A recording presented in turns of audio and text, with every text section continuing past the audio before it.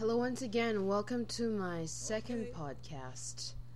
Let me just make a running commentary on what is offered on Philippine television. I mean, the local channels and everything. We are unfortunate enough to be located in an area in the city that can't be covered by local cable companies except for maybe Dream, because then you only need a satellite and everything. But anyway, so earlier on, let me just make a comment. I've been thinking about making this comment for the longest time. I'm sure you know VJ Denise, that half British, I think half British, half Chinese VJ on MTV.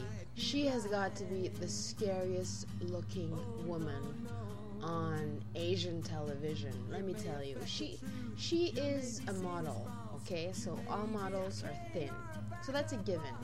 But nowadays she looks even thinner than before. She looks like she lost 10 pounds. And now she's just this really long, thin, white woman with a huge head. She used to have like hair that falls below her shoulders. Now she has a bob that emphasizes just how big her head is compared to the rest of her body. Aside from the fact that she has a huge head as compared to her torso and her legs, she also has this huge mouth that scares the bejesus out of me every time she smiles, every time she bares her full set of teeth, white as they are. She looks like she can swallow you whole, basically. I'm sure she looks good on print whenever she does her modeling stints and everything. She has an interesting face, okay?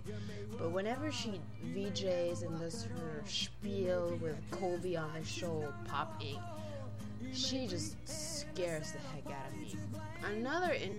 Now I'm flipping channels and I'm watching Fear Factor on Channel 5.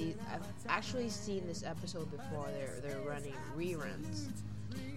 I don't have any beef against the show, and I like it. You know, it capitalizes on the fact that Americans have so many food taboos. I mean, if you hold this show anywhere in the Southeast Asian region and you make people eat all sorts of things, I mean, I'm sure producers will run out of ideas very soon because there's really nothing that we don't eat.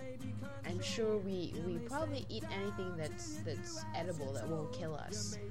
This show won't fly in the Philippine setting, or probably the Asian setting in general.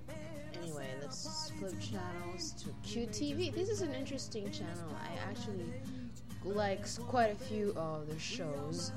Now it's a show where there is Wally and I forget this woman's name, the woman who they're all basically mainstays of Eat Bulaga. I think they're trying to build up new comedic talent. They're kind of funny actually. I like that guy. What's his name? I forget. Anyway, my favorite channel, Net 25, a whole show dedicated to destroying the good or bad name of Eliseo Soriano. This show is the tops. I mean, it has got to be the best that Philippine TV can offer. Can you imagine how much money they are wasting? I mean, Iglesia ni Cristo, they're wasting all this money, all the resources for, to air this crap. This is a show that is dedicated, for those who are not familiar with this show, basically Iglesia ni Cristo is, you can't really say it's a religion, it's let's say a faction of Christian religion in the Philippines, okay? And they have dedicated this show to discredit everything that comes out of the mouth of Eliseo Soriano, the leader of he's sort of a religious leader, but more like a demagogue really, who has quite a bit of a following in some very gullible people.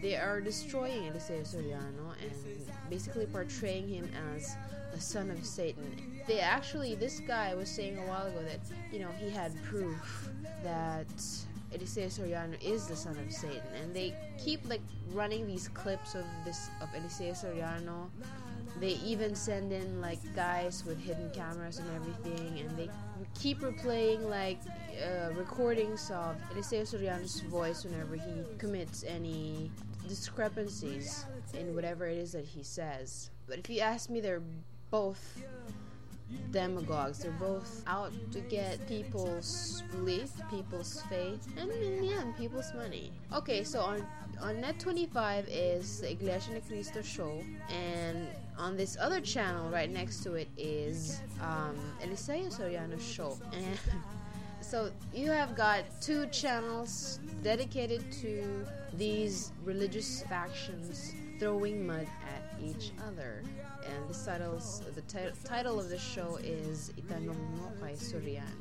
Alright, and now we're back to Channel 2. Channel 2, they're airing, I don't know what the show is, but it's a Korean novela. I am hooked in, I have jumped on the bandwagon of Korean novellas. I quite like a few of them. I like Ate Cat. I find that there are many parallelisms in Korean culture and Philippine culture. There are many similarities.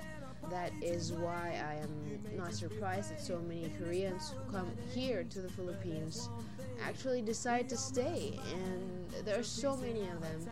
I actually know somebody who is a student in UP who has been in UP for, I think if I'm not mistaken, 8 years. So he took his undergraduate studies here, and he was my classmate in my MA classes. And he came to escape or forego having to serve in the military, because young people in Korea have to spend like a few years, I think, in the military. And this guy, Ilyong, he wanted to not do his duty basically, so what he could do was just to leave the country and then go back when he's over age. But he has been here for like 7 or 8 years, and he speaks much better Tagalog than he does English.